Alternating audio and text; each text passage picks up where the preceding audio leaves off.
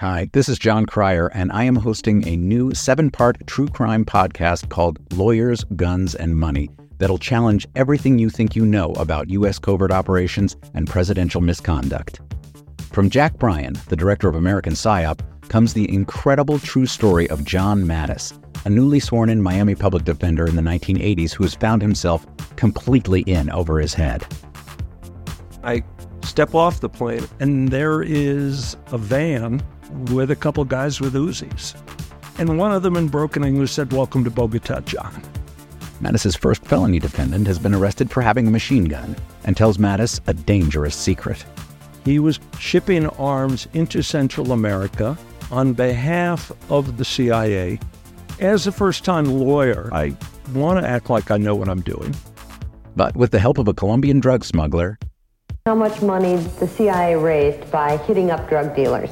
A lot of money, millions of dollars. An Alabama mercenary, they were prepared to die to the last man.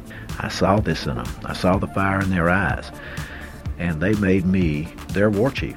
And a newly elected senator, John Kerry. We are looking at allegations of drug running, gun smuggling, conspiracy to commit murder and murder itself. He'll fight to free his client. The judge said, "Show me in a courtroom how we were at war." Expose an illegal war being run by the White House. I mean, I wanted him involved, but I didn't want to be on record as doing it. And somehow stay alive in the process. I just escaped a kidnapping by the CIA in Costa Rica. This is Lawyers, Guns, and Money. So you have a man in an Armani suit standing on the bow of a boat with a rocket launcher and says, "If I lose sight of you, I will launch. You will be vaporized." Available everywhere starting October 29th, or get it ad-free and early starting October 22nd at lawyersgunsandmoney.supercast.com. There you'll find bonus episodes along with exclusive content. Subscribe now.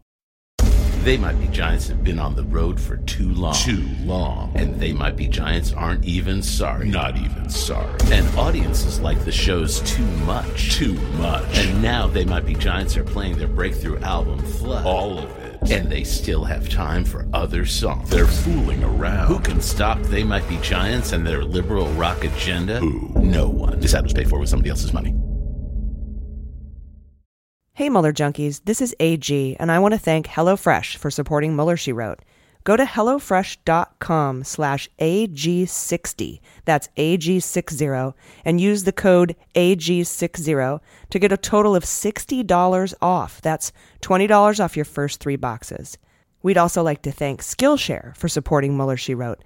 Skillshare is offering Mueller, She Wrote listeners 2 months of unlimited access to over 20,000 classes for just 99 cents. To sign up, go to Skillshare.com/AG. Again, that's Skillshare.com/AG to get 2 months of unlimited access to over 20,000 classes for just 99 cents. You'll be glad you did.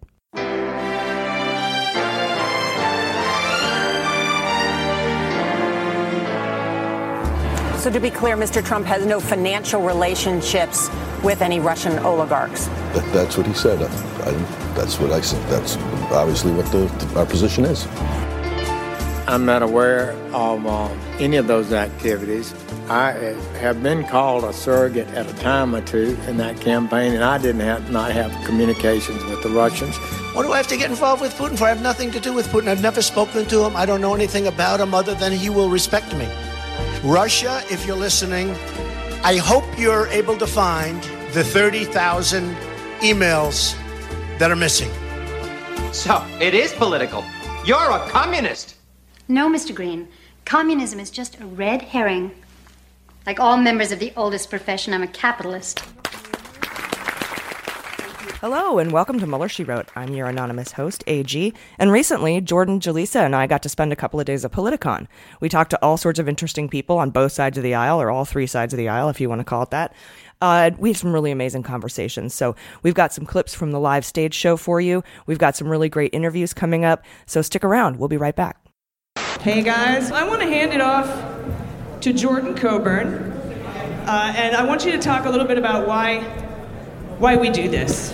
Yeah, so basically we noticed that there was a lack of women voices in the podcasting arena, especially in the politics arena. So when the indictments first dropped, we wanted to create something that was accessible to everybody, especially accessible for women, voices by women, for women. Our whole podcast is run by women. Everything that we do, merch, subscriber managers, everything, we always use women. And basically we just wanted to make something that could follow the investigation from week to week, and it was going to be palatable to everyone. We don't want people to listen to us and, think we're being pretentious and talking about things they can't really catch up with. We're very step by step with how we report, and if anyone ever has questions, we love having those on the podcast, and it's very organic, and it's a really fun, we like to believe you think you're, it's like you're hanging out with us in the room when we're doing it. All right, thanks, Jordan. Mm-hmm. Nice. And Julissa, can you get into a little bit why it's important that we at least kind of reach out to and maybe understand or kind of cooperate a little bit with young people, particularly as we come up to these midterm elections? Definitely. I feel like one of our guests will have a really nice in-depth dive. Yeah, and I'm feeling a little old compared to one of our guests too, so I'm going to give my elder millennial perspective here. I mean, looking around the room, you can see how many young people, if you want to judge them, there's only so many of us. And I do feel like that's because traditionally, we care about less important things, and we're in a post-9/11 millennial generation, so I think the pressure is more on for these young kids to care about what's happening in their schools because, and in their lives, it's reaching them in places that it rarely has before. And a lot of youth are post-Columbine, too. I feel like there's a lot of things that other generations just didn't have to think about. So we're being forced to think about it. And it's slowly getting there. What was it, 26% for the 18 to 29 turnout? So, I mean, that's low, but still progress. I mean, if we get that to 30%, it would be a game changer. Just 5% more of youth would just take this place over. So I think it's important for us to know our powers and know our voice is important. And children are the future. So, before global warming kills us, yes, you're important. Yeah, definitely. I love this kid. He's got a shirt with Jesus on it, and it says, "I didn't say that." I love it. Fantastic. That's absolutely fantastic. And speaking of young folks, at the ripe old age of 17, Cameron Kasky is an activist and an advocate against gun violence.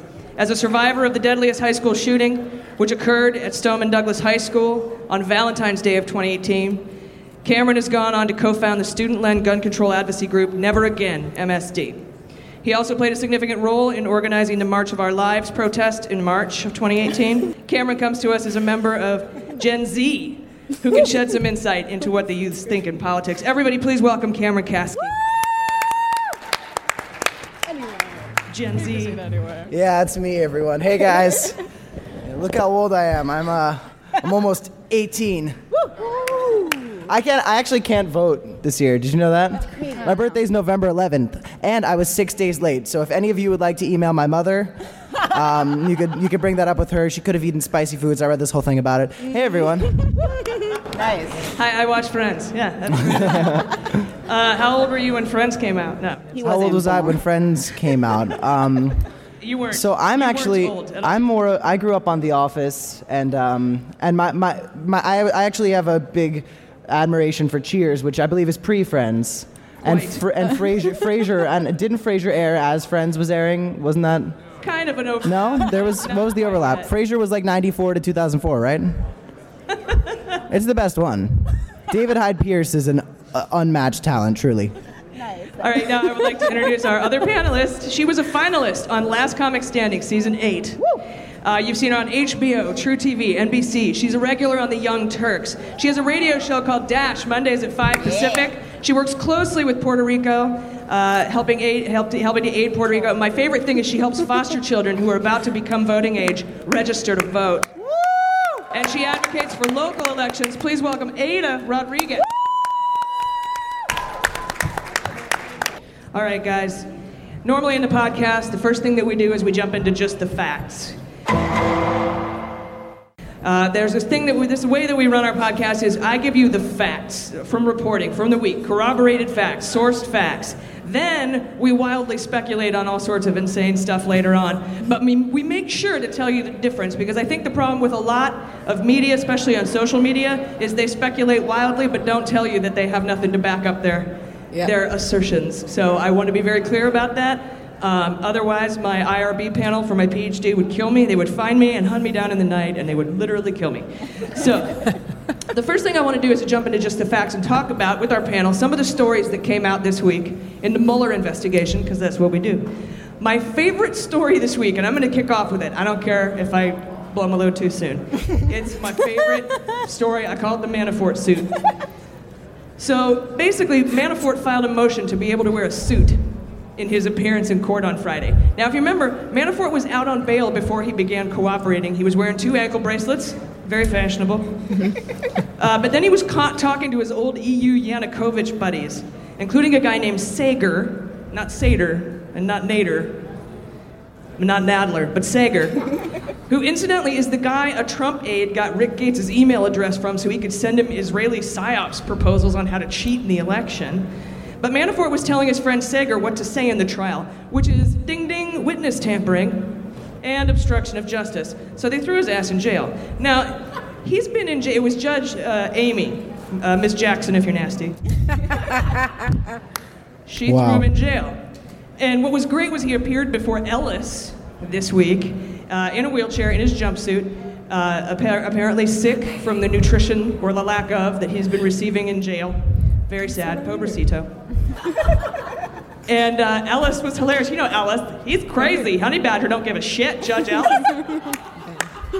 So he looks at him, he's like, yeah, he hasn't gotten the proper nutrition in jail. And Ellis is like, I didn't put him in jail. So hilarious.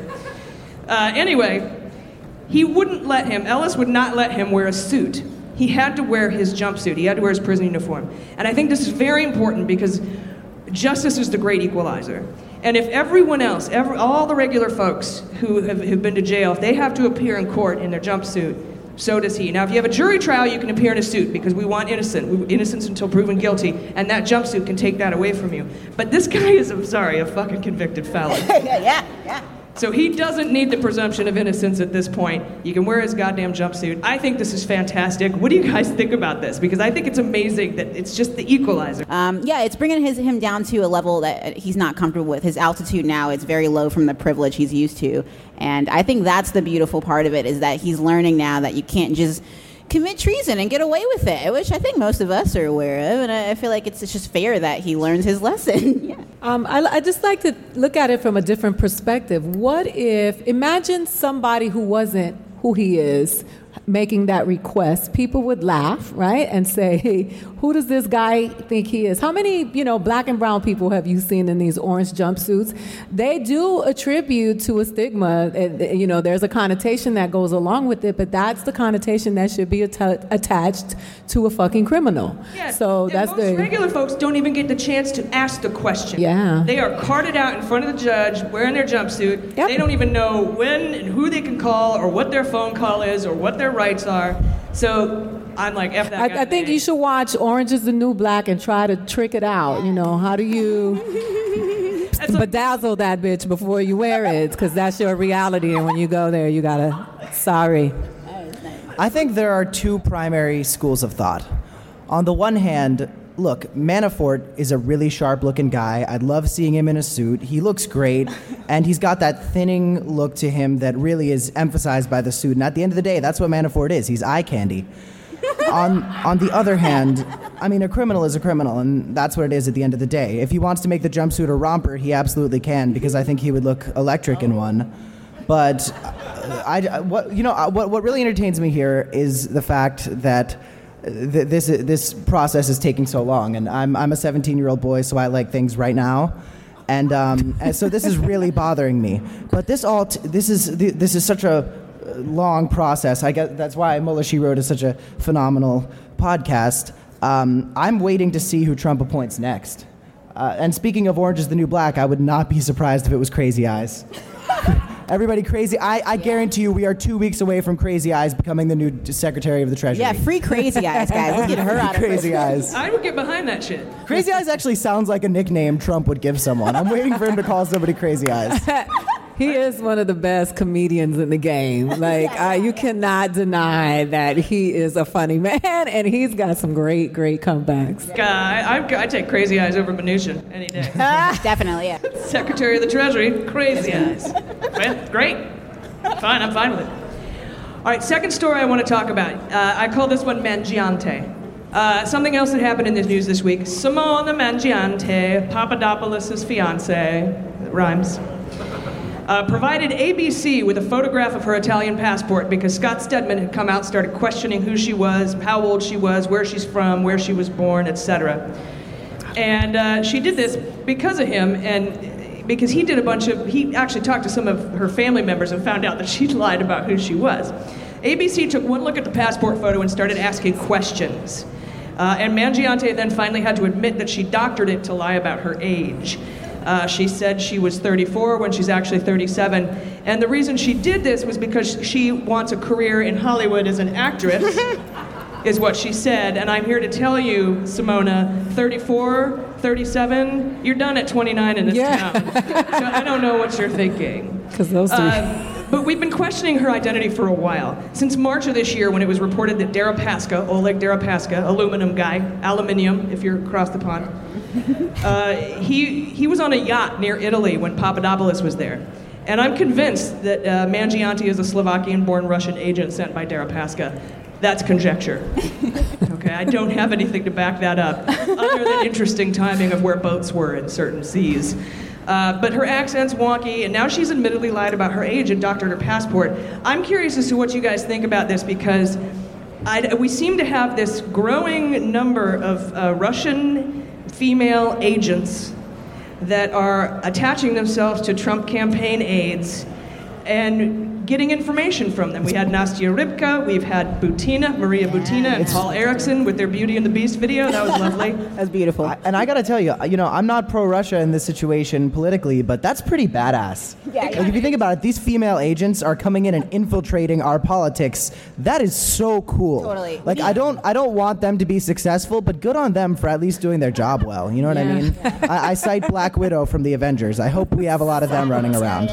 Yeah, it's using men's desperation against them, which is satisfying to see on one hand, but it's at the expense of our country. It's a little bit different. Paul Erickson, you're a 3. You're dating a 9. Check yourself. Something's up. I feel like we need accent. You might want to check in with the FBI. We need Angela Jolie to play one of these spy women in these Russian movies that are going to come out about Mueller. She did. Yeah. Right? Salt, right? That was what she was. Yeah, take that. Now they got pepper. They got cayenne. They got all of them. We got a whole rack of spices. I was wondering why there have been a lot of pictures of Kanye with Russian agents lately. That seems interesting. I'm kidding. He's working on a new album. They'll come soon. Well, he did take a photo with Trump, so. Oh, yikes. You know what I think is interesting is that a lot of people on the right, and I hate to get into the right, the left, the thing, because we all get caught up in this tribalism and we look stupid when we start, like the Red Sox, the Yankees. But when they criticize feminist women for being strong and empowered, and that there are these pro-male groups that are women should be this, and it's women who are taking these men down that path. I think it's fun to watch. Yeah, you know? Russia's definitely just light years ahead of us in the female equality. Especially for spies sector. Yeah. I'm very, very convinced my girlfriend is a Russian spy. I do whatever she says. She has me like that. It's ridiculous. No. Good. It's frustrating to me that she was able to come up and then get so much airtime so quickly. That's very frustrating to me, especially now that it's coming out she's not a credible person fundamentally, and there's no corrections will come out, of course. There's no way you can take back airtime that people get like she got. That's very frustrating. You know what's funny though? I think the fact that she's supposed to be so sharp, but that she thinks that a 3-year age difference would make a difference in Hollywood. That's really hilarious. I just now realized you guys weren't still talking about my girlfriend. I was about to say, do not talk about her like that. She cannot defend herself here. She's 34? Yeah. Nice. Really 37. All right, high five, lady. I'm 18 November 11th. Oh my gosh. All right, so moving on from Mangiante, I have to get. I don't like to be policed as a woman. I don't like men telling me what to do, and I don't think we should police women unless they're Russian spies. Then we can police them, and I'm fine with that. So my next story that I wanted to talk to you guys about, I call it SARS. Last May, do you guys know Ronan Farrow? Amazing journalist, Pulitzer Prize winner. He did some reporting on the leaks of the Cohen financials from a law enforcement official within the Treasury Department. Remember when Avenatti got a hold of bank statements from Cohen, which ended up showing a slush fund for his firm called Essential Consulting? Yeah, it's essential. Their tagline is, "It's fucking essential." That's where we found out like AT&T and Novartis were tossing in millions of dollars to get access to the president. And there was even a guy named Vekselberg, who's a Russian emigre, that had got $500,000 in there somewhere. And so large amounts of money in exchange for access to the president. And of course, Vekselberg is connected to Intrater and Blavatnik. These are a group of Russian emigres often mobilized by the Kremlin to do their bidding. And we talked about this on the pod last May, and it was known that a law enforcement official saw that there were 2 of 3 suspicious activity reports were missing from the database at the Treasury Department. So this person saw one SAR for Cohen, and that one referenced 2 other SARs. That's a suspicious activity report. So that person went looking for him, and they were missing from the database, which is 100% unusual, totally unprecedented, and that raised a red flag for this person. So this person called up Ronan Farrow at the New Yorker, and it got out, it leaked, and that's how we found out about Novartis and Vekselberg and all that. Really interesting. Well, this week, a woman who works for the Treasury was arrested for leaking suspicious activity reports to the press. So it was either this woman that leaked those SARs back then, or there's a pattern of SARs that go missing from that database. Both are terrifying. But my question to you guys, is this woman a criminal or a whistleblower? Whistleblower, 100%. I mean, she was doing this apparently, even if it's not connected to the first Cohen SARS, she was doing this because she may have believed that there was this, like you said, similar pattern there. Yeah, and what she leaked was information about Manafort, Gates, Prevezon Holdings, which we know about from the Fusion GPS Glenn Simpson transcripts, and somebody else, Maria Butina. Yeah, and they were all being investigated. It seems like this is related to like a national case that everybody's aware of. So for someone to leak something that's already in play, it seems more like a whistleblower thing than like, for her to be like, oh, I don't like this person, so I'm going to do it. I know it's going to boil down to motives and intent, but there's an act for this, right? The Whistleblower Act. I feel like yes. Yeah, yes, I think it should fall under it. You know, I don't think Trump cares about it very much. But I think it's always criminal. What's become criminal now is depending on who tells the story and who it benefits. Mm-hmm. You know what I mean? Because if it's a whistleblower for the betterment of the population, it's a criminal. But if it benefits the top 1%, then it's whistleblowing. And I think that's what's become frustrating for the people, because the people are the ones that matter. That's what this is supposed to be about, is that who is telling the story. Really and good. I would say whistleblower. History is written by the winners, right? Absolutely. So, I also think she leaked to the media, right? So she basically took like 100 photos of her computer screen and sent them via Messenger app, probably Signal, to a journalist. Yeah, I think there's a trend now where people are leaking to the media versus leaking to intelligence officers, and that's where she wouldn't be protected under that Whistleblower Act, because there's no language for that as far as I know. But then it's like you have to question, why are people leaking to the media over leaking to intelligence officers? That means something, and how do we account for that in legislation? Yeah. What do we do if people can't trust our own intelligence officers? Yeah, if I want to be protected by the Whistleblower Act, I want to go to the FBI, but who at the FBI am I going to, and whose thumb are they under? Yeah. So it's kind of, I don't want to get all conspiracy theory on you, but I'm not going to go tell Pompeo what I found out about Trump. I just don't think it's going to go anywhere. Yeah, all right. Touché. My next story is about journalist Jamal Khashoggi. So this is a tragic death. He's a Washington Post journalist who sources say was tortured and dismembered over a period of 7 minutes by 15 Saudis at their consulate in Turkey. Trump and Mohammed Bonesaw, that's what I'm calling him from now on, have said that this didn't happen at first, and then maybe it did happen, and then they got onto this story that it was a rogue person, and now there was a fist fight, and now it's there was a chokehold. And that's how he died. So Bonesaw is denying this, even though 4 of the 15 hitmen are known to have close ties with him. And this language about this being a rogue killing is really interesting because, and then this reminds me of the Putin stuff, where Putin said, first of all, Trump said, same guy. Trump said, Putin denies it. He's denied it in every way you can imagine, whatever that means.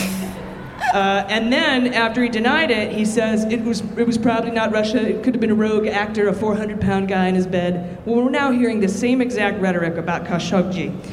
And the interesting thing is that the rogue Saudi that they are trying to blame this on is a general. His name is Ahmed Assisi.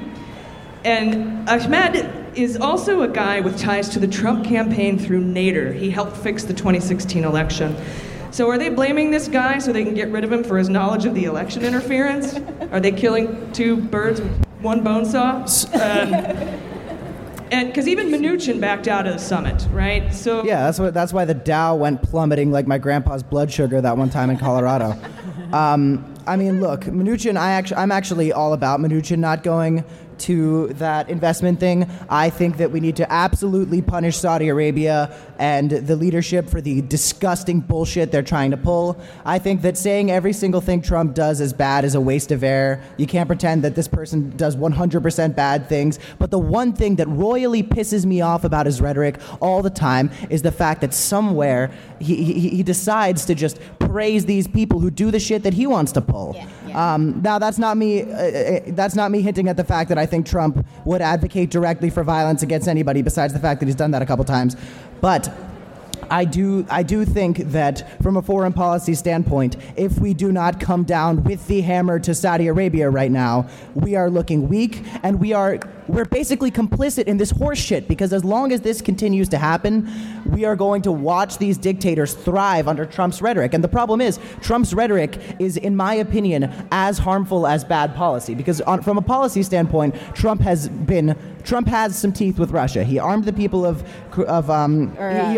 the people of Ukraine with deadly weaponry, which President Obama did not do. What you got in exchange, by the way, for them closing down their investigation into Paul Manafort. Of course. But as long as bad people are being fought with weapons, I'm fine with that. And this is all in rhetoric. And the fact that he's calling this a rogue killing when it was obviously 15 hitmen liquefying somebody's body. First of all, if you need 15 hitmen to do it, you're an awful dictator. Second of all, I'm sorry, that's awful, but come on. It's true. There was an autopsy expert there, too. It's disgusting. I think this is a rhetoric issue, not a policy issue. I think Trump's issues can pretty much be brought into those two things. And that's what we need to be hitting right now, is Trump's rhetoric specifically. Yeah. I think we should be very alarmed. Very alarmed. My stepfather is from Cuba, and when the beginnings, when we're not in the beginnings anymore, but when they start attacking the media, and the justification of this murder that you see from the people who follow that guy, I'm tired of saying the word Trump. It's like the new word for constipation. But it's like the people who keep justifying, like, why did he keep talking? Why did he go there? Why was he agitating? That we are normalizing the mistreatment of the media in a way that is becoming dangerous, because when they silence them, when they muzzle them, then we really are in trouble, right? And so it was like the little kids from Lord of the Flies. You know what I mean? They killed Piggy. Like, that was how horrific that was. And we are sitting here having a conversation trying to justify it and trying to figure out when we should just be outraged that this stuff is happening to somebody who belongs to us. Definitely. Because he belonged to us. That reminds me of the Stanford prison experiment we talk about on the podcast sometimes, about how people, when they get away with these repulsive things, they will not stop until you say stop. And you have to say it to the point where they'll listen. And people like Putin and Trump, people say you got to kind of smack them, whatever that means metaphorically. You got to get them to listen. And sometimes that means marching. Sometimes it means, storming the buildings. And we're doing it. It's just we got to bring it up even more now. Things are really heating up. Yeah, it's absolutely disgusting what's happened, and some have said that how Trump reacts to this is going to be probably one of his most important decisions of his presidency. Yeah. Just because we could lose. We stand to lose our. Not that it hasn't been declining, but our moral standing. Yep. In globally, could just be past the tipping point. But they say that they said that for the last 10 things. You know what I mean? It's like this is going to determine where his moral compass really is. I definitely think this is a crucial point in the setting of the pattern, though, of President Trump's rhetoric being so silly when he's dealing with these awful people. Because again, even if from a policy standpoint, Trump is handling Saudi Arabia in a solid way, and that's something we've yet to see in this specific situation, the rhetoric is what the people see, and that's why everybody in this country loses their mind every 5 minutes. It's because, forget the policy for a second, Trump's rhetoric is about as strong as my ability to bench press. Absolutely. If Trump went out there and said this guy was obviously killed by a death squad run by an evil kook who's running this country, we would be able to say, you know what, President Trump, I'm going to give you credit where credit is due. You're punishing someone evil. And President Trump has punished evil people through policy, but the rhetoric, my God, I want to start doing terrible things just so I can get positive tweets from him. The right has initiated a smear campaign against Khashoggi to pave the way for this exact kind of terrible rhetoric and BS. Yeah. All right, next story. We learned, this is called Cohen. We learned a couple weeks ago that Cohen was talking extensively with Mueller's team, even though he doesn't have a cooperation agreement in place. He's just running around like, I got info. And this week we found out he's also been talking to the state and federal law enforcement officials investigating aspects of the Trump Organization and the Trump Foundation. The group Cohen met with included federal prosecutors from Southern District of New York and officials from the New York Attorney General's office, along with Cohen's attorney. Cohen is set to be sentenced December 12th. So my question for the panel is, do you think he's cooperating super hard because he's super justicey and awesome? Or do you think he's just trying to get a reduction in his sentence? Definitely whatever the opposite of justicey is. That's Cohen all the way. Yeah. He's playing it smart now. He should have done it long ago, just like Manafort. Because Mueller, he knows the end game. He's done this before. So, Cohen's he's wising up, is what it is. Yeah, I think he wants, obviously, prosecution to go as easy on him as possible. I also think he's an attention whore and absolutely loves doing all of those street side Jay Leno-esque interviews that you see him doing all the time. He absolutely loves that. I don't think it's healthy to, not long ago he was someone that was a complete ally to Donald Trump, was lying to everybody, and now all of a sudden he's supposed to be an American hero. I'm not taking away the fact that his cooperation is essential. Consultants. It's fucking essential.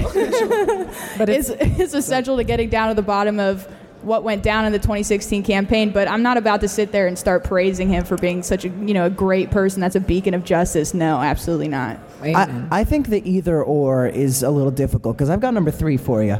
And that's a lot of the people who have come out of the whole Trump story have had, and this is a 2-word thing that I've noticed a lot of anti-Trump, former Trump people, it's called book deal.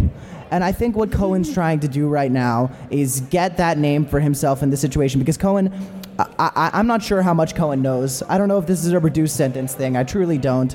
I'm hoping he knows plenty. I'm hoping they subpoena just about everybody with lungs in this situation and those who smoke and don't really have lungs anymore.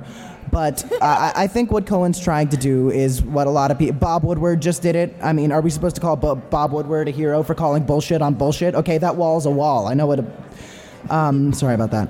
I think Cohen's trying to get some sort of notoriety here. I think, like she said... Maybe make a little money back to pay for his legal expenses? Yeah. Yeah, you know what? In hip-hop, there's an old school song, and the hook of the song is, "The world is full of pimps and hoes, and what's that you claiming?" And I just feel like in this administration, they're interchangeable. Like they go from being his hoes to them pimping the game. And unfortunately, it's the people who perish, the uninformed people who are falling for these idols. Like they're worshiping these people, you know what I mean? And they just don't realize that it's hurting us. But I think he's pimping the game. And like she said, he was over there running hype man, second to Trump, running around with him. And now that his ass is in hot water, he was like, So there's no even honor amongst them. Like they don't have any honor amongst them. And to add to that, we're about 2 weeks away from Trump calling the Democratic House pimps and hoes. Yeah. So let's see how it goes. I really like the hype man image. Like Trump's like, we need to stop illegal immigrants. All the pimps and hoes trying to reunite these families. That's my girl. Oh my God. And I think that's what's so important about some of the work that you're doing, Aida, helping educate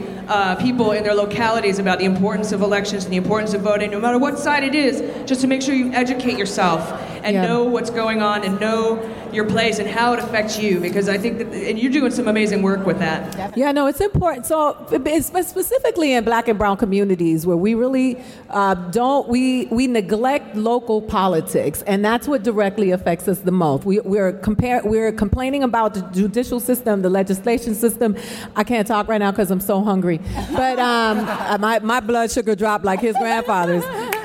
I'm going to get it in a minute. But the thing is, we complain about the police, we complain about local government, but we have to make a difference. And the example that I told you was like with the Trayvon Martin, George Zimmerman case. That DA got voted out. And people, if you want to be effective, then you have to think locally, think globally, but act locally. And it's important for Black and brown people to do it and marginalized people. I like that. That's true for everything. Gosh, you guys, we'll be right back. Hey Mueller junkies, this is AG. As you know, with both of my jobs, I'm constantly on the go and I'm always traveling. That is why HelloFresh has made my life a million times easier. First of all, I have to spend less time meal planning and grocery shopping every week, so that saves me a lot of trips to the store and a lot of time preparing my meals. And the other thing about it is it's really convenient because I can get my meal ready in about 30 minutes or less, which is amazing for me. It saves me so much time. And what's really great about it are these are responsibly sourced ingredients, which I know is really important to you and it's very important to me as well. And the subscription is so easy to manage. HelloFresh does all the hard work and heavy lifting for you, so you can just cook and eat and then move on with your life. So it's super convenient. It's part of my routine. I absolutely love it. And I'm really, really big on that responsibly sourced part. So you guys check it out. Go to HelloFresh.com/AG60 and use the code AG60 to get a total of $60 off. That's $20 off each of your first 3 boxes. Again, that's HelloFresh.com/AG60 and use the code AG60 at checkout. You'll be glad you did.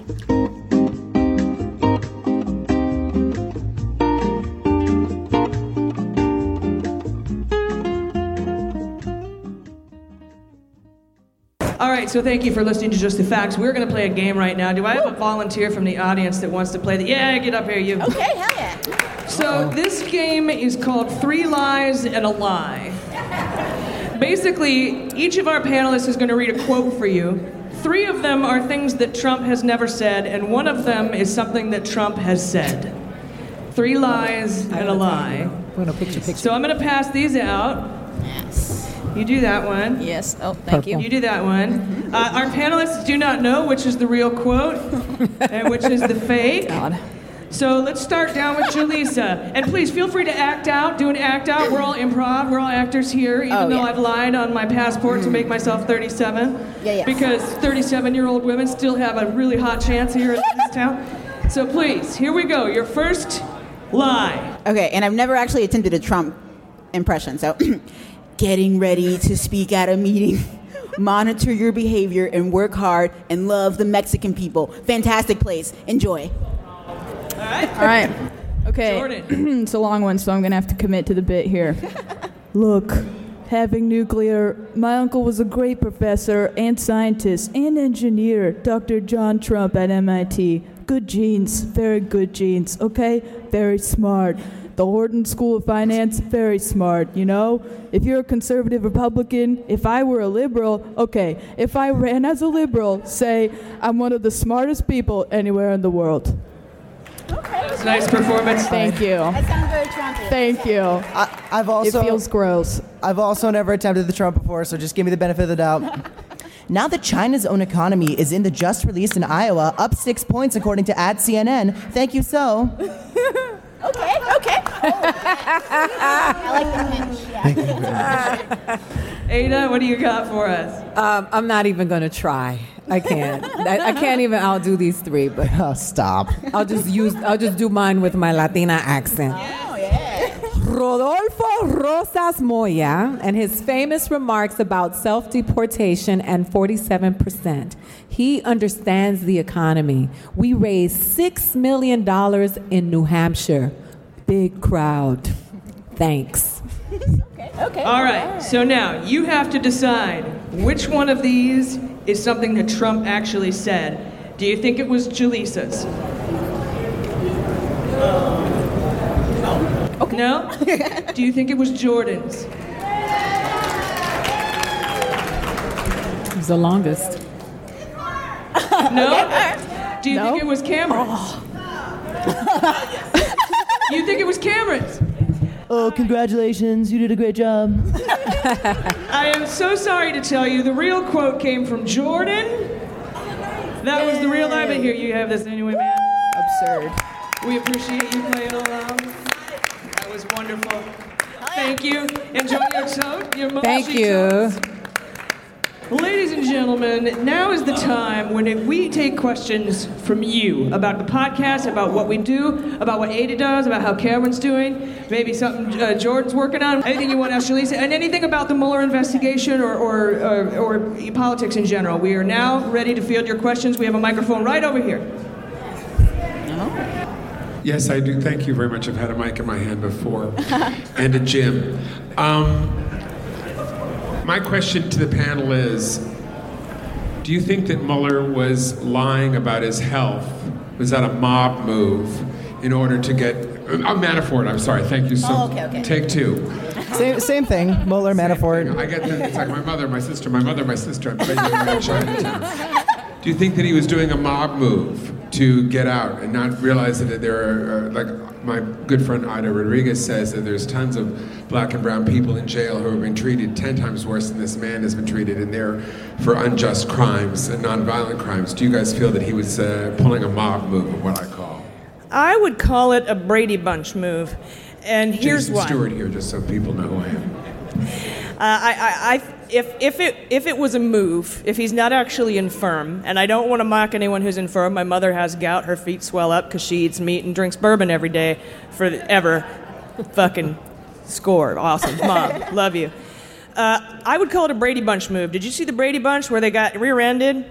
Or they rear-ended that guy, and then they show up in court, and the guy has the neck brace on, and then Mike Brady drops the book, and he turns his neck, and they're like, ah!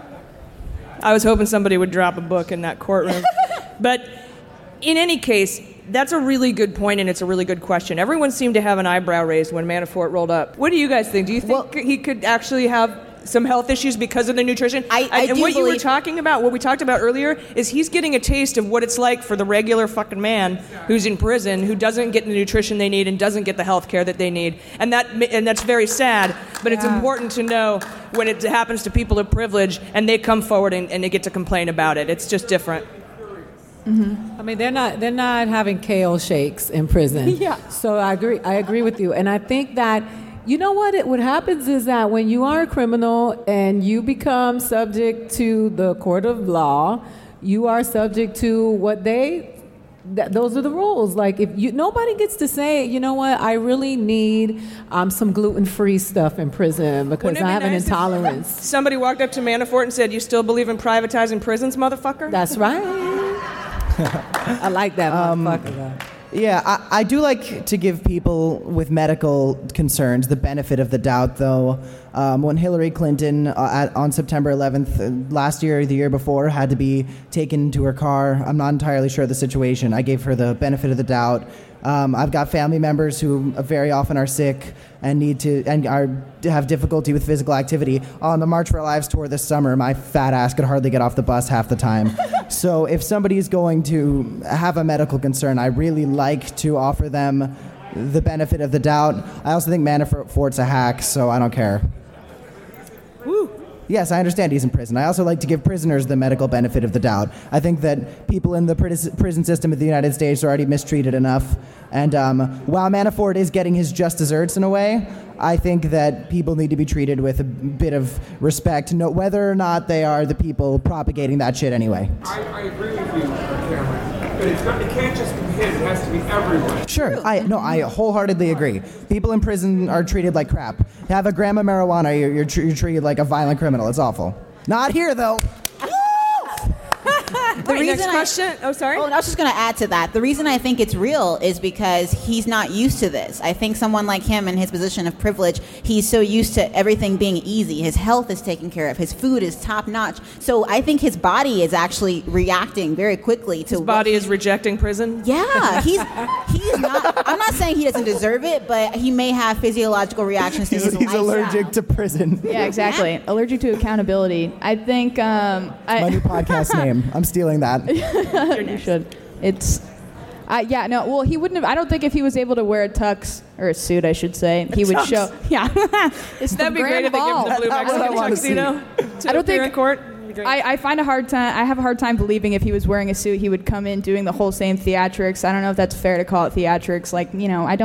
I believe him that he's having adverse effects, but I do think he's going to spend a lengthy amount of his sentence trying to get out of his actual prison time, and he's going to try to get appeal for house arrest as much as he can, basically. Yeah, his sentencing is until February 8th, so his ass can sit in jail until then. Right. Next question. There was an article recently about that people are speculating whether or not the Mueller investigation is really going to have this cumulative ending of, well, I hope impeachment, but they're suspecting that it's just going to end and possibly be sealed at the end. Even though I'm a loyal weekly listener and love it to death, I'm petrified that this might be the case. But if you could predict an ending to it, do you guys have an end date in your mind that you think is realistic at this point? I have a prediction, and this is obviously all speculation based on everything that I've seen and read. First of all, going all the way back to Mueller's dissertation days, his master's thesis, where to him the whole of justice is what's important. It's not the individuals who are involved. And I believe that he errs on the side of this country, and it's the American people.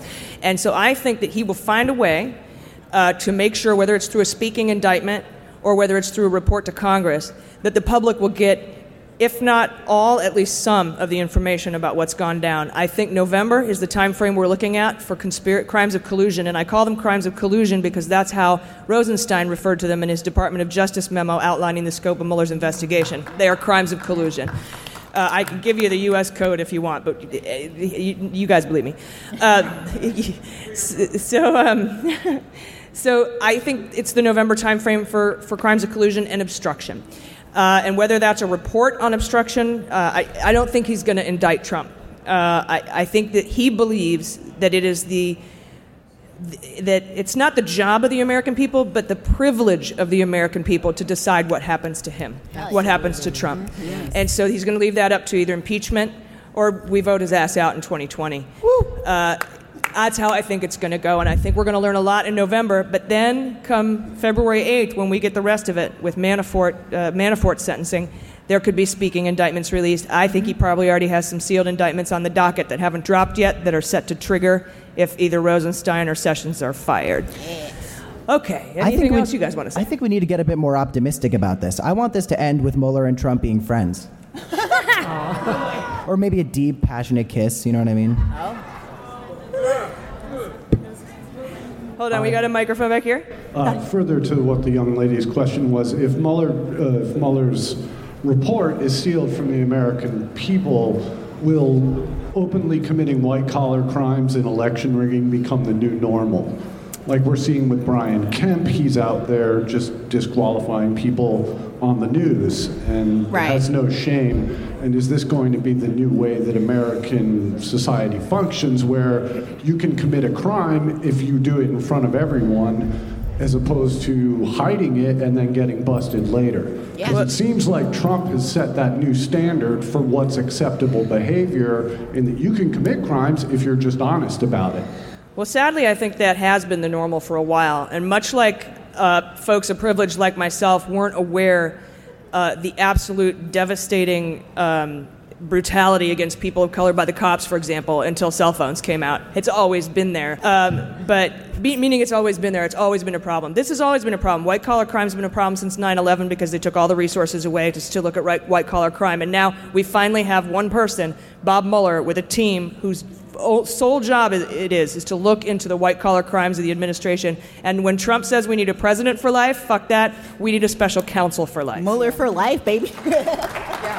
And we are recording from our hotel headquarters at Politicon this weekend. And joining us today is the co-host of the You're Making It Worse podcast. He used to work in politics for the likes of Clinton and Anthony Weiner, and he's now on staff at Newsweek. Please welcome H. Alan Scott.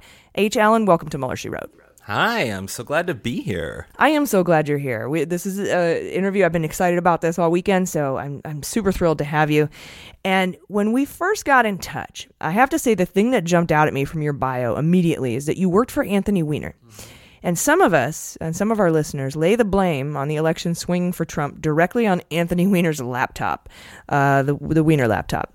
And Comey, reopened the Clinton email investigation just 11 days out before the election, based on some emails that hadn't been reviewed from that laptop. And we sort of have a love-hate relationship with Comey at Mueller, She Wrote. So we were all waiting for the IG report to come out from Horowitz on the FBI New York field office.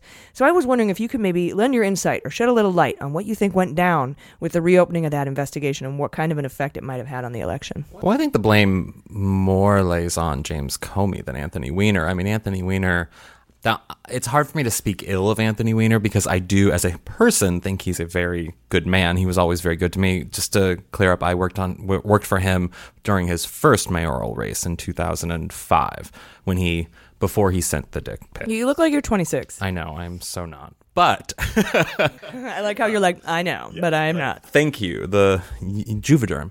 No, I worked with him in 2005, but I think a lot of that blame lays with James Comey because Weiner has an addiction. He had a problem. This wasn't a surprise. The emails, they were there. We already knew that they existed, and anyone with common sense would know that the emails that they had to look into was just like any email. They download to the computer you sync your email address with. I mean, of course, that's going to be a copy there. And that's when that happened. I remember sitting there watching the news that day being like, oh, he logged into his iCloud account on, Huma's computer. That's what happened here. It's the same emails. Of course it's going to be the same emails. And that's exactly what they found, 5 days later? Right. It's really the mismanagement of James Comey, specifically, but also, too, I think it was an agenda from the New York sort of FBI field office and the hatred that they had for Hillary Clinton. I mean, I don't know where it came from. I don't know where it even started because, I mean, clearly these people, both current FBI agents and past retired FBI agents who'd done some work just sort of, pro bono for the FBI and some assisting other agents, had this bias against Clinton. And it's like they were in cahoots with Giuliani for some strange reason back to when he was a district attorney, I think, or who knows how far it went back. But it really all lies with, I think, Trump's campaign influencing, knowing that they have these connections with the FBI agents and knowing that they were involved in, because they're the New York field office closest to where the email and the computer lived. The whole thing really upset me. Now, if you think so, and some may argue, and this is kind of where I stand, but I honestly don't know yet until the investigation comes out into the New York field office, which is being conducted right now. We've been waiting for it for a while since the first Horowitz IG report came out on the Clinton email investigation, is that Comey felt pressure from leaks. It had already started to leak a little bit out with Giuliani on Fox News a couple of days before Comey wrote that letter to Congress to reopen the investigation. Do you think there was any pressure on Comey to reopen that investigation, or do you think he did it? And then also, a lot of people are wondering why he didn't tell everyone that Trump was also under investigation. Yeah, I mean, the whole not telling why Trump was also under investigation kind of is a reason to hate James Comey. But in the specific situation of the Clinton investigation, like he said in his book, he was damned if he does, damned if he doesn't. Like, there was no good scenario that he could have gone forward. And the same with Obama, and that's in that instance, like, with the Russia meddling and everything, like, there was no good direction. Well, right, because he could either say they're colluding with Russia and then interfere and influence the election, or he could not say anything and be held to account for not saying anything. Exactly. It's going to be spun and taken in so many different directions, and Comey was in the exact same situation in this specific instance. Should have said something about the Trump investigation. Also, too, what I find so funny here... I wish we weren't victim blaming. I wish we would lay the blame on Trump for colluding. Exactly. Instead of being like, well, maybe the laptop shouldn't have been wearing such a short skirt, and perhaps Comey shouldn't have been asking for it. Well, let's also talk about how who was the FBI worked on Mueller's team that was like a clear anti-Trump person. What was his name? He testified before Congress. McCabe? Yes, McCabe. Like, the Trump administration, Republicans go hard on McCabe and his anti-Trump bias, but you have these FBI agents who had a clear Clinton bias during the election, who are working on an investigation that involved someone that they had a clear bias against. Yeah, but that's okay. That's totally okay. I mean, but the long history of the FBI being super liberal, super inclusive, hippies. They all do drugs. Yeah, they all have chakras that they're speaking to at the end of the day. Very politically correct. Yeah, they hardly and wear wearing ties. heels if you're Edgar Hoover, which I fully support him doing that, and I probably would have wore heels with him. As Eddie Izzard said, a fucking weirdo transvestite. Yes. More executive transvestite. We need more executive transvestites, I think. Don't you think so? I agree. I would love for the president's staff secretary to be like a transvestite. Executive transvestite. I'm probably going to offend some people by saying that. That's okay. You know what? Okay. Everyone at some point is offendable. We get emails. Come over to my place. We'll wear heels. There we go. Boom. Done. No. So the original question. There is a lot of blame to lay on Comey. But there's also, like, whenever I deal with this a lot, because a lot of my friends, and we talk about this on the podcast, on my podcast, You're Making It Worse a lot, how, Elliot, one of my co-hosts, is so impassioned by all these things. He's so appalled and shocked by all these things. And it's just like, this is insane. This is insane. We've never seen this before. This is insane. And the political science sort of nerd in my head likes to very calmly, rationally say, well, we have seen, like, our country has been at risk before. Like, these things, there are horrible things that people had to suffer in this country, like slavery. And it was a very dark time in our country for a lot of people. And we don't want to use that passion to sort of distract from the actual facts of what's happening. And you're looking at Comey. Comey made some bad decisions and sort of said something about the Trump administration, or about Trump and the investigation into Trump during the election. That said, there's so much that is just, we're looking back at history and seeing sort of what direction and what he should have done and what he could have done. And he did what he did. And in any situation, I don't know if I necessarily would have done anything different than him, because you're just making these decisions as they go. And frankly, even though we should hold him accountable for this, societally, we live in a patriarchal society where a powerful woman is seen as a danger, as someone who's coming after the status quo. And Hillary Clinton played that role. And I can't help but think that James Comey, being a part of the patriarchy, just societally fed into that and realized that he had to speak about this because of the way society treats women, specifically Hillary Clinton. Yeah, and I loved his book, but it oozes with male privilege. It just, when he goes and talks about how, well, do you know how fucking awesome I am? I take all my FBI recruits to the Martin Luther King monument, and I make them think about history. And I'm like, that's cool, but like, in the same breath, you say like, well, I didn't have to talk about Trump. I don't want to give up sources and methods on an ongoing and open investigation. Yeah. But we have to reopen the Hillary Clinton email investigation immediately. That had nothing to do with, and it wasn't even an investigation. No, they literally just reviewing a computer's hard drive. Yeah, and one computer. And honestly, what was interesting about it is the reason he knew about it earlier in September. At least McCabe did, and I think Comey did. And they were going to try to sit on it until the election went through, mainly because they thought they didn't have the technology to sort emails and delete duplicates. So they thought it was going to take weeks to review all the emails on the laptop. Well, they found some genius said, I can just do a pivot table, bro. Yeah. And eliminate a whole shitload of emails. And when he found out, as the election was approaching, they're getting ready to leak this from the Giuliani side, and it's only going to take me 5 or 6 days to go through these emails now, where I thought it was going to take weeks. We can get it done before the election.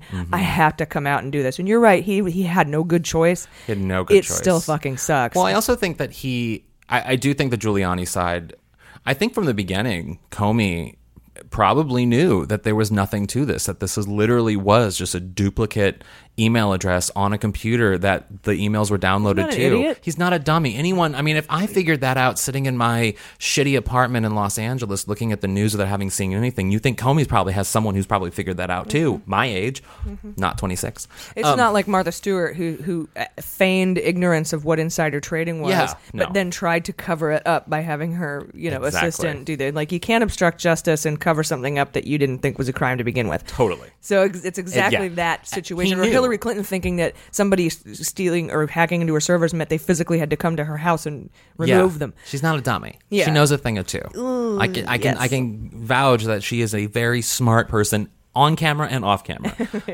But that said, Comey's not an idiot, and I do think that he probably just assumed that these were duplicates and had nothing. But because of what was happening with the influence of Giuliani on the New York field office and the FBI agents, they had this bias against Clinton. Because they knew this information. They knew that they had this in their arsenal. Trump campaign probably pressured them to push this forward and push this to try to distract the election in some way.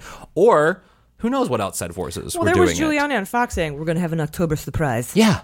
And in 2 days. It's going to be an October surprise. Because that one October surprise wasn't enough. Right. The grab her by the pussy wasn't enough of an October surprise. Well, when you have WikiLeaks to release a bunch of Podesta emails the same day within hours, you can kind of mute that. It's just like October 2016 was the month of surprises. It was ridiculous. That was such a stressful month. Yeah, and it's just hard to know. And again, we should lay the blame squarely on the conspirator, which is Putin and Trump. But also, to imagine because, Anthony Weiner, I can say this for a fact that Anthony Weiner is a proud Democrat, proud liberal, a very, very, very liberal public servant. And if you take away his addiction and his problems that he had and the arrogance, because he did have a lot of arrogance, he fundamentally was a very, very good public servant who did a lot of good for his community. And to imagine that, he's sitting there, I guess he was in rehab at that point. Maybe he's in prison at that point. I don't know. He's sitting there realizing that what he did is the reason why Hillary Clinton is going to lose. Imagine carrying that weight. Even though he's a bit of a scumbag, I still feel for that because that just sucks. And in some way, he was even used as an arsenal against sort of Hillary Clinton. I feel like Good Will Hunting. It's not your fault. No. It's not your fault. No, but seriously, Anthony Weiner was kind of used in a way. Yeah. And so was Huma. Huma was used as well. Yeah, Huma Abedin. That's. Yeah, it's sad all around. Oh, I feel, but I do hate James Comey. Not so much because of what he did, just because of the type of white dude he is. He's very arrogant. Yes, he's he's the kind of white dude that, at Starbucks, he would get He acknowledges that, though. Yeah, he does, but he would get really, really, really angry if, the order doesn't come within, if his order didn't get delivered immediately after the person who ordered before him, he's furious. I do that. Yeah, well, that's justice. Is it, though? Fair is fair, man.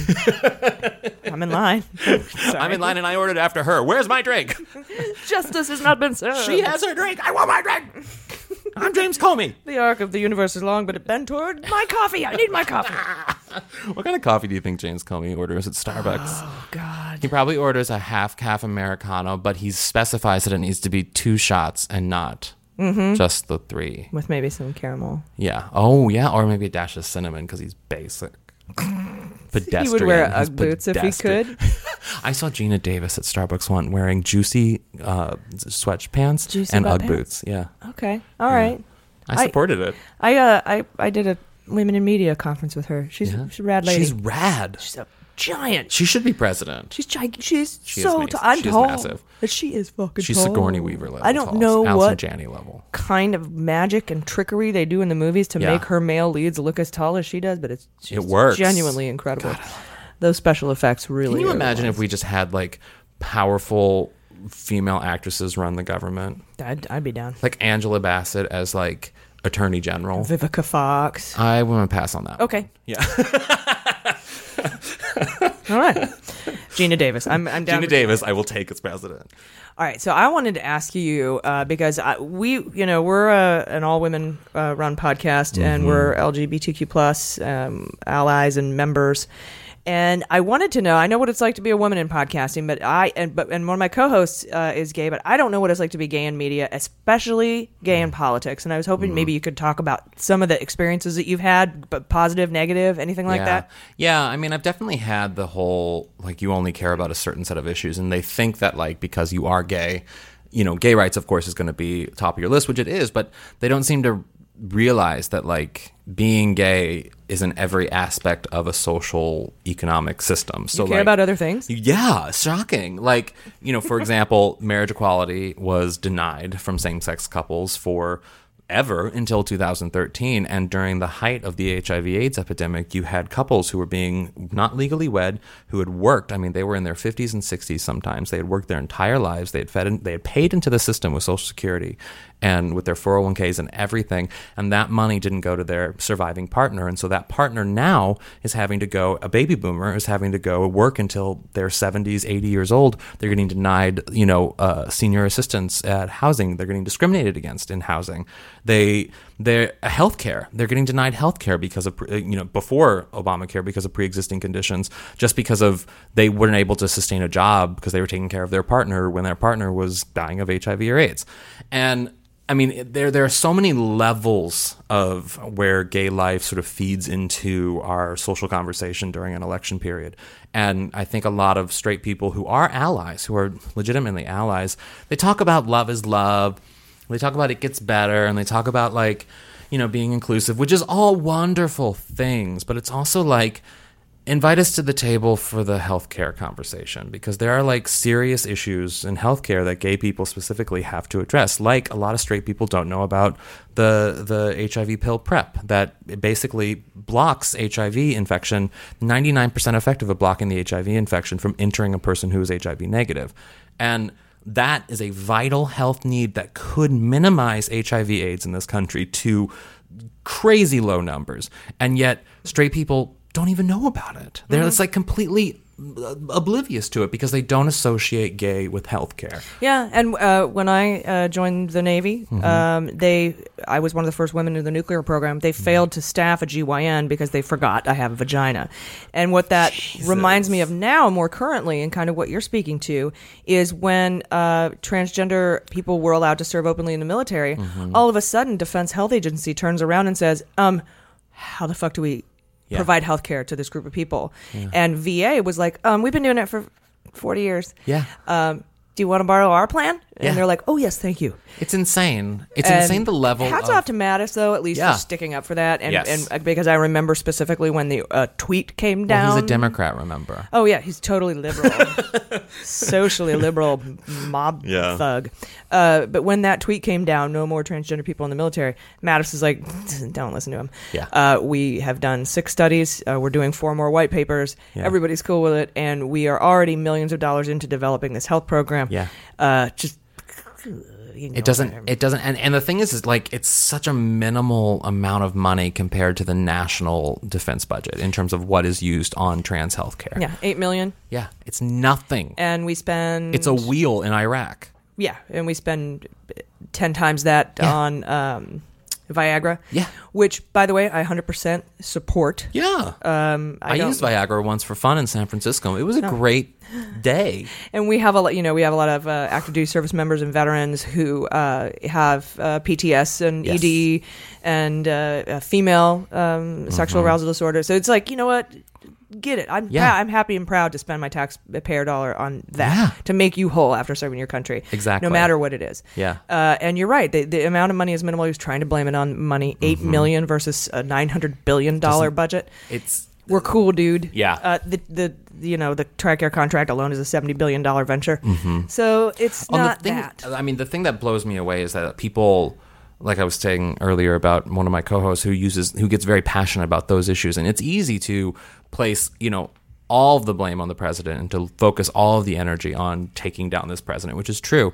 But what's even more important is that these measures Congress can stop. Congress can prevent them from going forward if we elect a Congress that supports the values in which you're so passionate about. Yeah, and we've seen it with the Russian sanctions, where this Congress passed them, not just Saudi Arabia right now. Saudi Arabia with Khashoggi, they are like, nope, we're going to trigger the Magnitsky Act, and we're going to make sanctions if you don't step up and do some shit. Congress is powerful. Congress has the power. They haven't used it these past few years because ever since, I guess, FDR, no, really Woodrow Wilson, we've been pushing a lot of sort of power within the executive branch.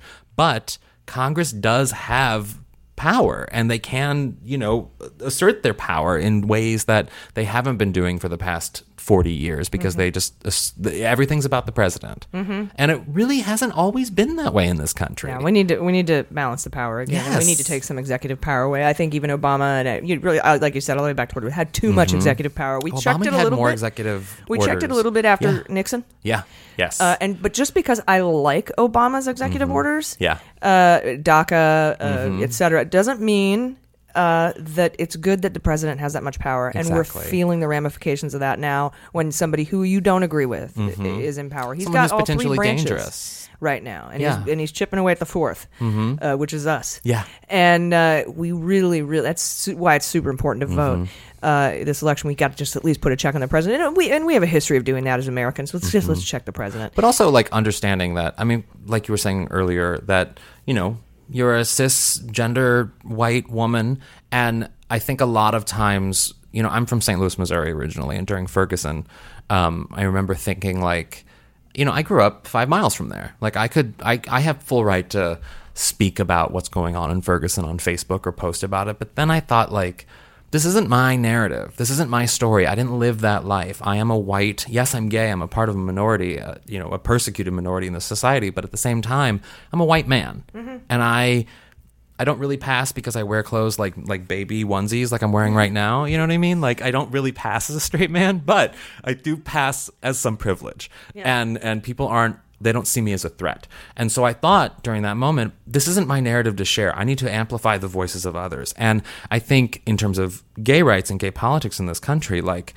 gay politics, there are so many LGBT candidates running during the midterm elections. And I think it's good that they aren't necessarily seen as only LGBT candidates. I think that's an awesome, awesome thing. Like the woman running for the Democratic side in Arizona. I forget her name now, but Kristen Sinema. Yes. She's bisexual and openly bisexual, and yet that's such a non-thing within our narrative right now, which I think is awesome. But at the same time, I think it's really important for people to know because it's something that... Yeah, I didn't even know that. Yeah, it's something that like identifies... It's nice that it's not news. Yeah, exactly. But yeah, I didn't even know that. Like the governor of Oregon is openly bi. Yeah. And there are so many different... the woman running in Vermont on the, I think, independent or Democratic side is a trans woman. And I mean, there are so many people who... It's such a not part of their narrative, but it's an important thing to know. And I think if straight, cis, white...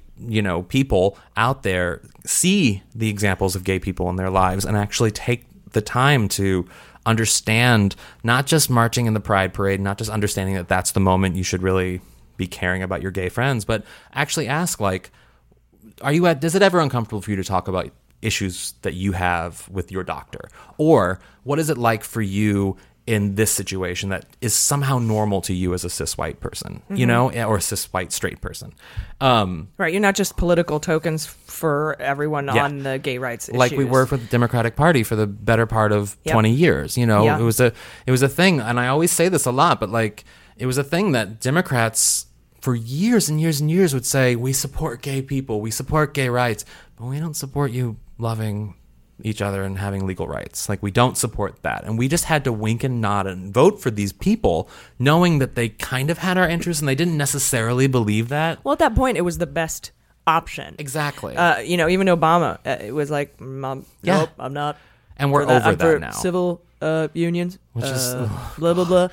And, but you're like, it's either that or the alternative, which is I don't even recognize the fact that AIDS and HIV exist in the first place. Yes. So you're like, all right, well, what do we do? But now I think we hold our candidates accountable and we say, no, you have to support this. You have to be vocal about this. And I think the 2020 slot of candidates will have to be extremely vocal on their support for not just, gay people, but the Me Too movement. There's so many layers that they have to really push I don't know. It's such an interesting time to be a minority because because of Obama, I think, he strengthened that. He showed that a minority majority vote could actually win a presidency.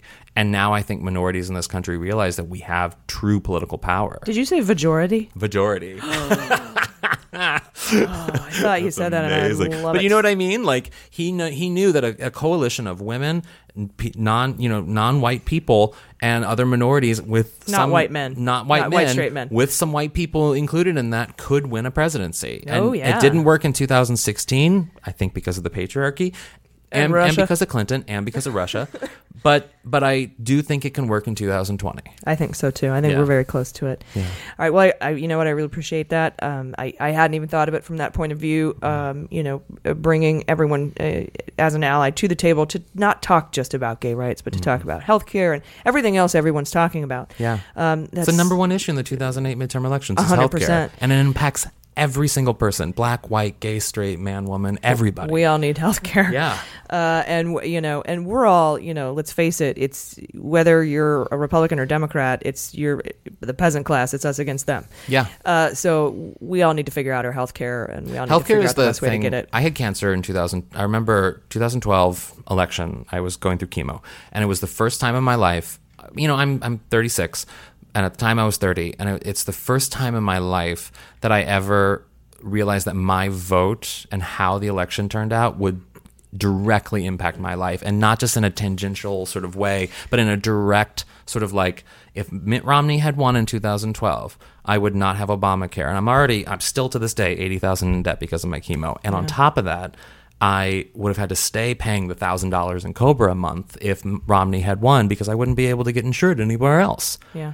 And Obama getting elected made sure Obamacare happened, and now I'm paying $170 something a month. Yeah. And it's just it saved my life, and it's such an important issue. It's such an important directly issue. impacts us all. Yeah. Like you said, it's not just this ethereal thing that we kind of want or need or hope for. It's something that impacts us all, exactly, especially in our pocketbooks.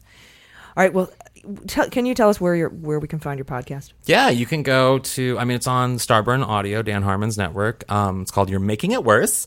And it's a sort of LGBT comedy podcast where we basically complain about other gay people. And I'm H. Alan Scott on everything. All right, great. Well, co-host of You're Making It Worse with Brent Sullivan and Elliot Glazer, H. Alan Scott, thank you so much for coming on to Mueller, She Wrote. We really appreciate it. Me. We'll be right back. Hey Mueller Junkies, thanks to Skillshare for supporting Mueller, She Wrote this week. Skillshare is offering Mueller, She Wrote listeners 2 months of unlimited access to over 20,000 classes for just 99 cents. To sign up, go to Skillshare.com/AG. That's Skillshare.com/AG to get 2 months of unlimited access of over 20,000 classes for just 99 cents.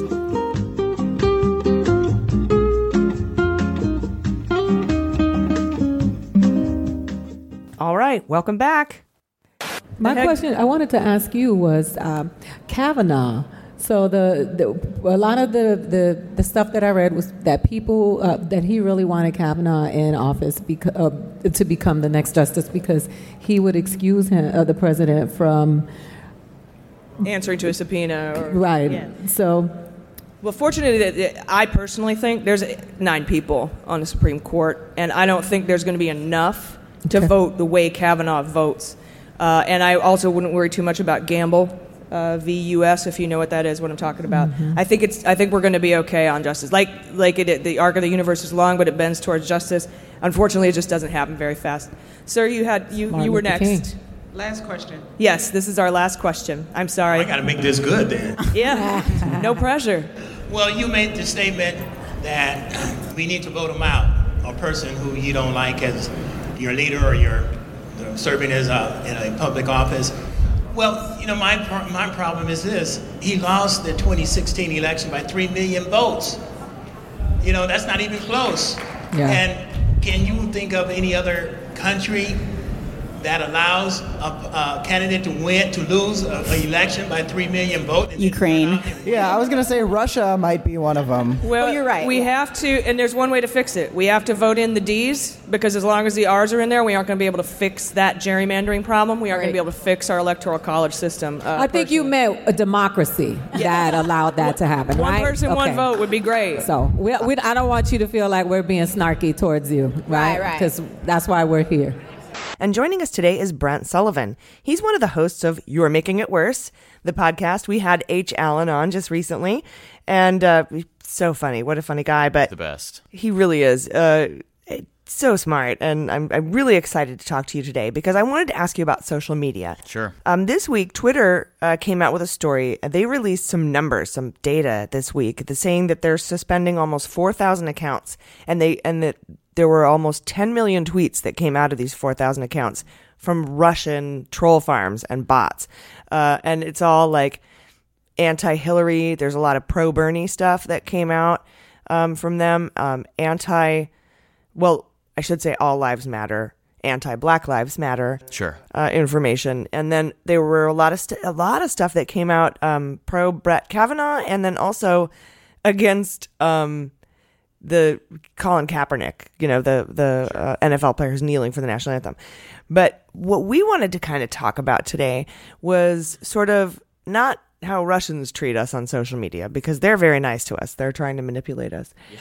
But how we are kind of dicks to each other on social media. And it doesn't actually, like, we're at Politicon this weekend, and I have to tell you kind of what we were talking about before, that when I actually meet conservatives or Trump supporters, which are two different things, let's be honest, right.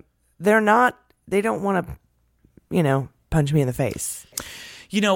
I've done a lot of canvassing this year for a lot of the House candidates, because there's a bunch of swing races within an hour of Los Angeles. And the first thing, because when I started canvassing, I've done it before, but not as hardcore as this midterm.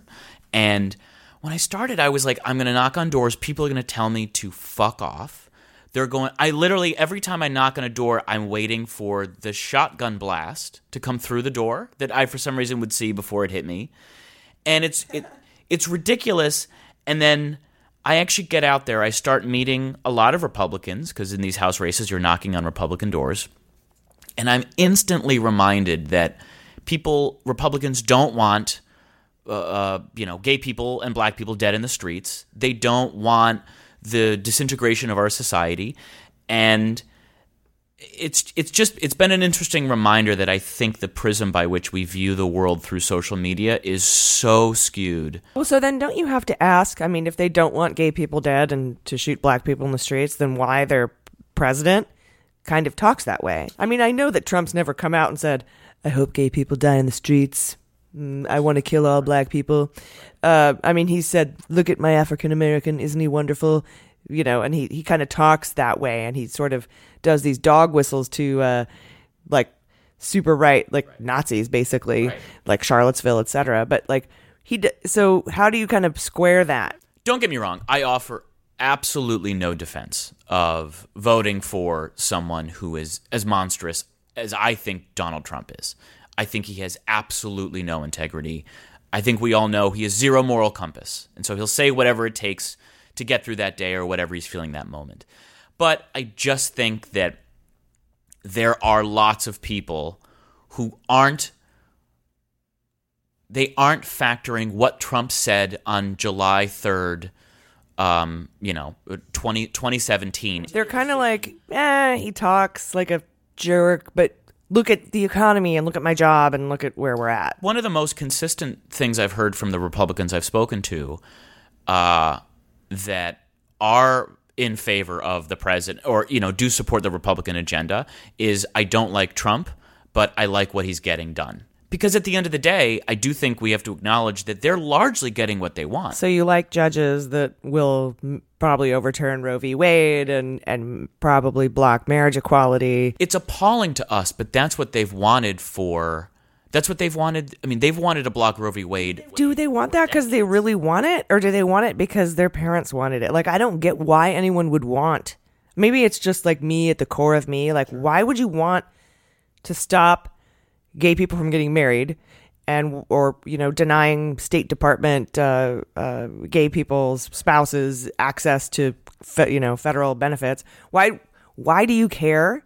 And then also, why do you want to regulate women's health care so hard? Like, what? There is such contempt, I think, that whenever you talk about, I still love watching. I still like the Cleveland Brown. Sure. Because I'm from Cleveland. Maybe it's that kind of thing. Do you remember Todd Aiken when he ran for Senate 6 years ago? And he was the candidate who made a comment. He was running against Claire McCaskill in Missouri. I believe this is Clay Aiken? Todd Aiken. So not the American Idol. Not the American Idol, though he's also run for yeah, that's what I was thinking. Todd Aiken. Did I say Clay originally? You said Todd, and I was trying to put him in my head, and I can only see Clay. Yeah. But he gave this famous interview in which he talked about how when women are, if it is a, quote, illegitimate rape. The legitimate rape guy. Yeah. But it's this clip that I'm obsessed with, because he says in the clip, he's like, if it really is a legitimate rape, women's bodies have ways to just kind of shut that whole thing down. And he's, of course, talking about reproduction. But if you watch his face, there's such disgust. He's so repulsed by female reproduction. Or remember the guy who thought that urine came out of your vagina? Which was me until 8 years ago. It was cool. It was me until I was 14 anyway. No, but they're like, well, you just go up, with the bladder hole and then you can take care of that. And you're like, what? Jesus. That is not. And see, it's frustrating because but here's the other thing that I'll say. I do think, even though I normally resent this notion that both parties suck, but both sides are to blame. I've always hated that ever since the Bush era. Moral equivalency sucks. Yeah, it's absolute bullshit. But I do think there's a fair point to make that if, let's say Joe Biden is running for president, and let's say a month before the election, a woman comes out and says, when I was in college, Joe Biden grabbed my boobs. I do believe that liberals would say that's a problem, but we can ignore it right now. I disagree. I think we would drop him like a hot potato. We did it with Al Franken. You think that a month before the election, if a woman came out and said that, you think we would? I wouldn't vote for him. I would still stand and clap for Bill Clinton, but Bill Clinton has a rape accusation. Yeah, I would not. Yeah. And I wouldn't. And that whole, we talk about Kavanaugh online and social media, and we usually get pushed back. Well, what about Bill Clinton? What about your Billy boy and blah, blah, blah? I'm like, I wouldn't put him on the Supreme Court either. I wouldn't vote for him for president now. Yeah. I would back then, because, and you have to also remember, people do this in assuming that we have some 100% purity test for our candidates. Yeah. When we don't. We have two choices. Right. And one of them sucks and one of them sucks less. That's what, that's kind of what we're going by. Obama was this fantastic, shining light on a hill, but Clinton had issues, and Obama had issues, and Hillary has issues, and they all have issues. It's not pizza kitchen, child sex trafficking ring issues, but it's, it's establishment taking money from, special interest groups problems. I totally hear you. I just think, to me, I'm not as consistent as you, and I'm not as principled as you. I would vote for a bad person. Well, that's just it. If Joe Biden had touched somebody's boobs, and it's between him and Trump, I got to pick Biden. Right, and I think that's the analogy. That's just the comparison I'm trying to draw, which is that's what they do. That Trump is a jerk. And I do believe most Republicans agree he's a jerk / monster. But they say, I'm going to get what I want out of it, which is X, Y, and Z. And they couldn't go with Hillary. Yeah. So I guess that's the only thing that I've tried to do to keep myself sane over the last couple months, last year and a half, is just thinking, what would I do if Trump was a Democrat, and he was saying these awful things. He was for a while. He was. He supported the shit out of Hillary Clinton when she was a senator in New York. Yeah, I mean, the things he said when he was on Stern in the like 90s and early aughts were like, yeah, he was a progressive. I mean, I probably... And a pervert. And a monster. Yeah, still a jerk, but like, I think like everyone, when he got elected, there was that hope, that brief glimmer of hope that in my head he would be a fiscal conservative and like kind of a social liberal. You know, obviously until he actually took office, I was still hoping. But I think all that Russia is doing in these bots is they're just, needless to say, it's very obvious, they're just sowing seeds of dissent, and they're trying to make us... You know, I blocked a dude on Facebook the other day because we had a very brief but heated exchange about Brett Kavanaugh. And he said... to my understanding, a liberal guy. He was just like, I feel bad for Brett Kavanaugh. And I couldn't get it either. And that's why I was like, I don't understand why you would feel bad for this guy. He's very clearly guilty. But then more importantly... He's super rich and white and has never had to deal with anything. Yeah. This is a gay friend of mine, by the way. And when he gets on the court, he's going to be, by almost every, objective measure, very likely very conservative. And we don't know that yet, but that's certainly... As a gay dude? My gay friend was said, I just feel bad. I feel bad for him because he did something bad when he was 19 and it's coming back to haunt him. Yes. Once again, I mean, I couldn't just... I get that argument. I do get that argument, though, because they don't realize what it does mentally to a female. It ruins her whole life. It seriously wrecks her life. But I kind of get that, like, oh, something dumb he did when he was 17. And basically not a serial rapist, this guy, but just showing off to his friends this, what did they call it? Toxic homosociality, where you're just so like obsessed with impressing your friends that you do these terrible things. Right. And then women are over here thinking the same thing, but opposite reaction, saying, oh, attempting rape on a woman when you're 17 affects your whole life? Good that it comes back to haunt you. Good that we're teaching young men, if you do this kind of shit, it could follow you the rest of your life. Good. Yeah. But he's like, that sucks. So I do get that. And also older generations kind of see that as less of a thing because we're like, well, that's how it was back then. I've heard that sentiment before. But I think this is the problem with social media, and this is all that Russia's doing, is that I don't know this guy very well. We hung out a couple times when we lived in New York. I've been Facebook friends with him and haven't seen him in probably 8 years. But within 3 exchanges, I'd blocked him. And you just very artfully represented, a reasonable understanding of argument of what he was trying to say, which is he's not a monster.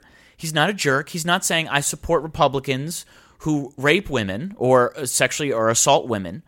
And yet all it took for me on social media was 3 exchanges before I said I never want to see him again. It is social media. Are we training ourselves to treat people that way in life? But yeah, you're right. Russia knows that only takes a tiny little wedge. It just takes a tiny wedge and you hate that person. And that's why they focus on gun control and Kaepernick and Black Lives Matter and these enormously contentious social issues. Just a little bit, you say something a little bit wrong and either side will come at you. Well, this has been a fascinating discussion. Like I said, we've been talking to some conservatives quite a bit. There's actually a conservative guy who wants to come on our show that's kind of known to be a troll and trying to get people in gotcha moments. Is it James O'Keefe?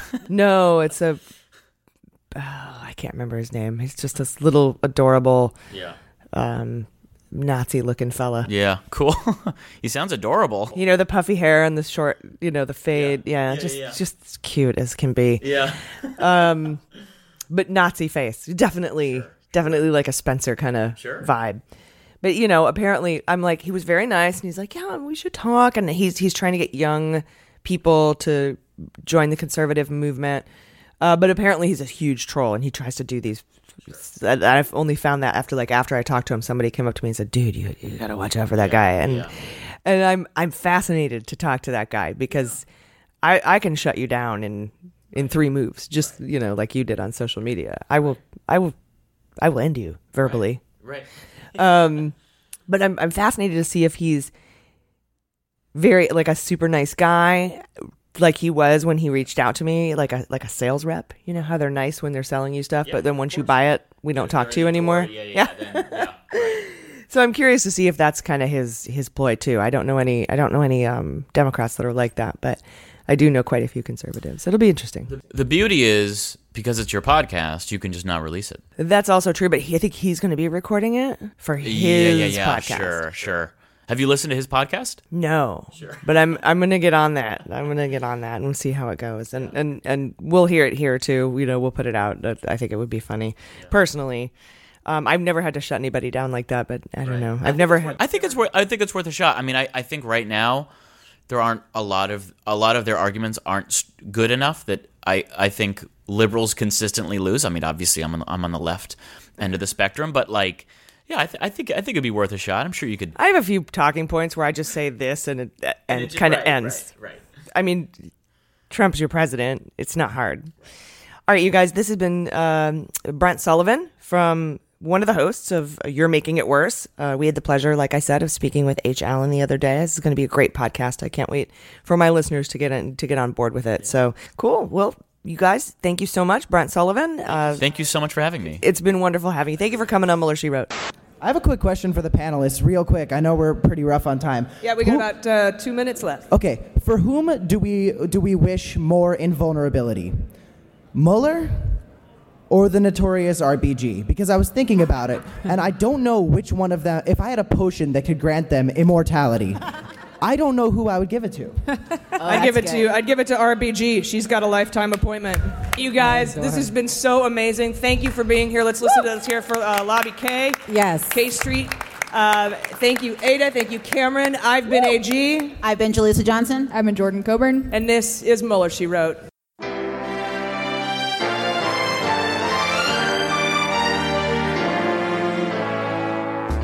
Mueller, She Wrote is produced and engineered by AG with editing and logo design by Jaleesa Johnson. Our marketing consultant and social media manager is Sarah Lee Steiner, and our subscriber and communications director is Jordan Coburn. Fact-checking and research by AG, and research assistance by Jaleesa Johnson and Jordan Coburn.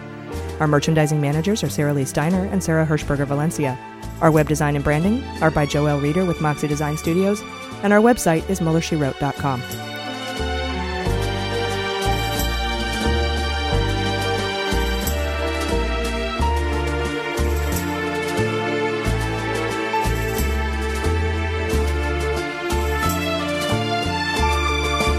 Hi, I'm Dan Dunn, host of What We're Drinking with Dan Dunn, the most wildly entertaining adult beverage-themed podcast in the history of the medium. That's right, the boozy best of the best, baby. And we have the cool celebrity promos to prove it. Check this out. Hi, I'm Allison Janney, and you're here with me on What We're Drinking with Dan Dunn. And that's my sexy voice. Boom. Boom is right, Academy Award winner Allison Janney. As you can see, celebrities just love this show. How cool is that? Hey, this is Scottie Pippen, and you're listening to The Dan Dunn Show. And wait, hold on. The name of the show is what? All right, sure. Scottie Pippen momentarily forgot the show's name, but there's a first time for everything. Hey, everyone, this is Scoot McNairy. I'm here with Dan Dunn on What Are You Drinking?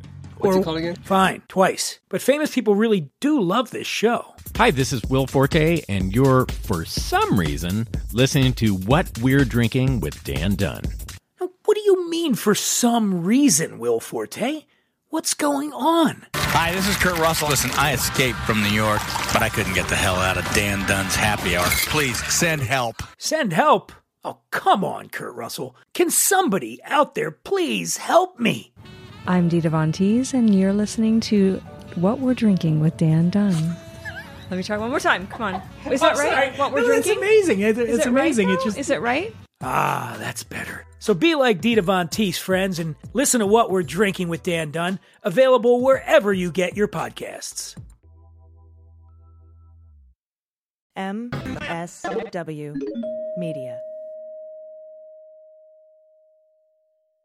Hi, this is John Cryer, and I am hosting a new 7-part true crime podcast called Lawyers, Guns, and Money that'll challenge everything you think you know about U.S. covert operations and presidential misconduct. From Jack Bryan, the director of American PSYOP, comes the incredible true story of John Mattis, a newly sworn-in Miami public defender in the 1980s who has found himself completely in over his head. I step off the plane, and there is a van with a couple guys with Uzis. And one of them in broken English said, "Welcome to Bogota, John." Mattis's first felony defendant has been arrested for having a machine gun and tells Mattis a dangerous secret. He was shipping arms into Central America on behalf of the CIA. As a first-time lawyer, I want to act like I know what I'm doing. But with the help of a Colombian drug smuggler... How much money the CIA raised by hitting up drug dealers? A lot of money, millions of dollars. An Alabama mercenary... They were prepared to die to the last man. I saw this in them. I saw the fire in their eyes. And they made me their war chief. And a newly elected senator, John Kerry. We are looking at allegations of drug running, gun smuggling, conspiracy to commit murder and murder itself. He'll fight to free his client. The judge said, "Show me in a courtroom how we were at war." Expose an illegal war being run by the White House. I mean, I wanted him involved, but I didn't want to be on record as doing it. And somehow stay alive in the process. I just escaped a kidnapping by the CIA in Costa Rica.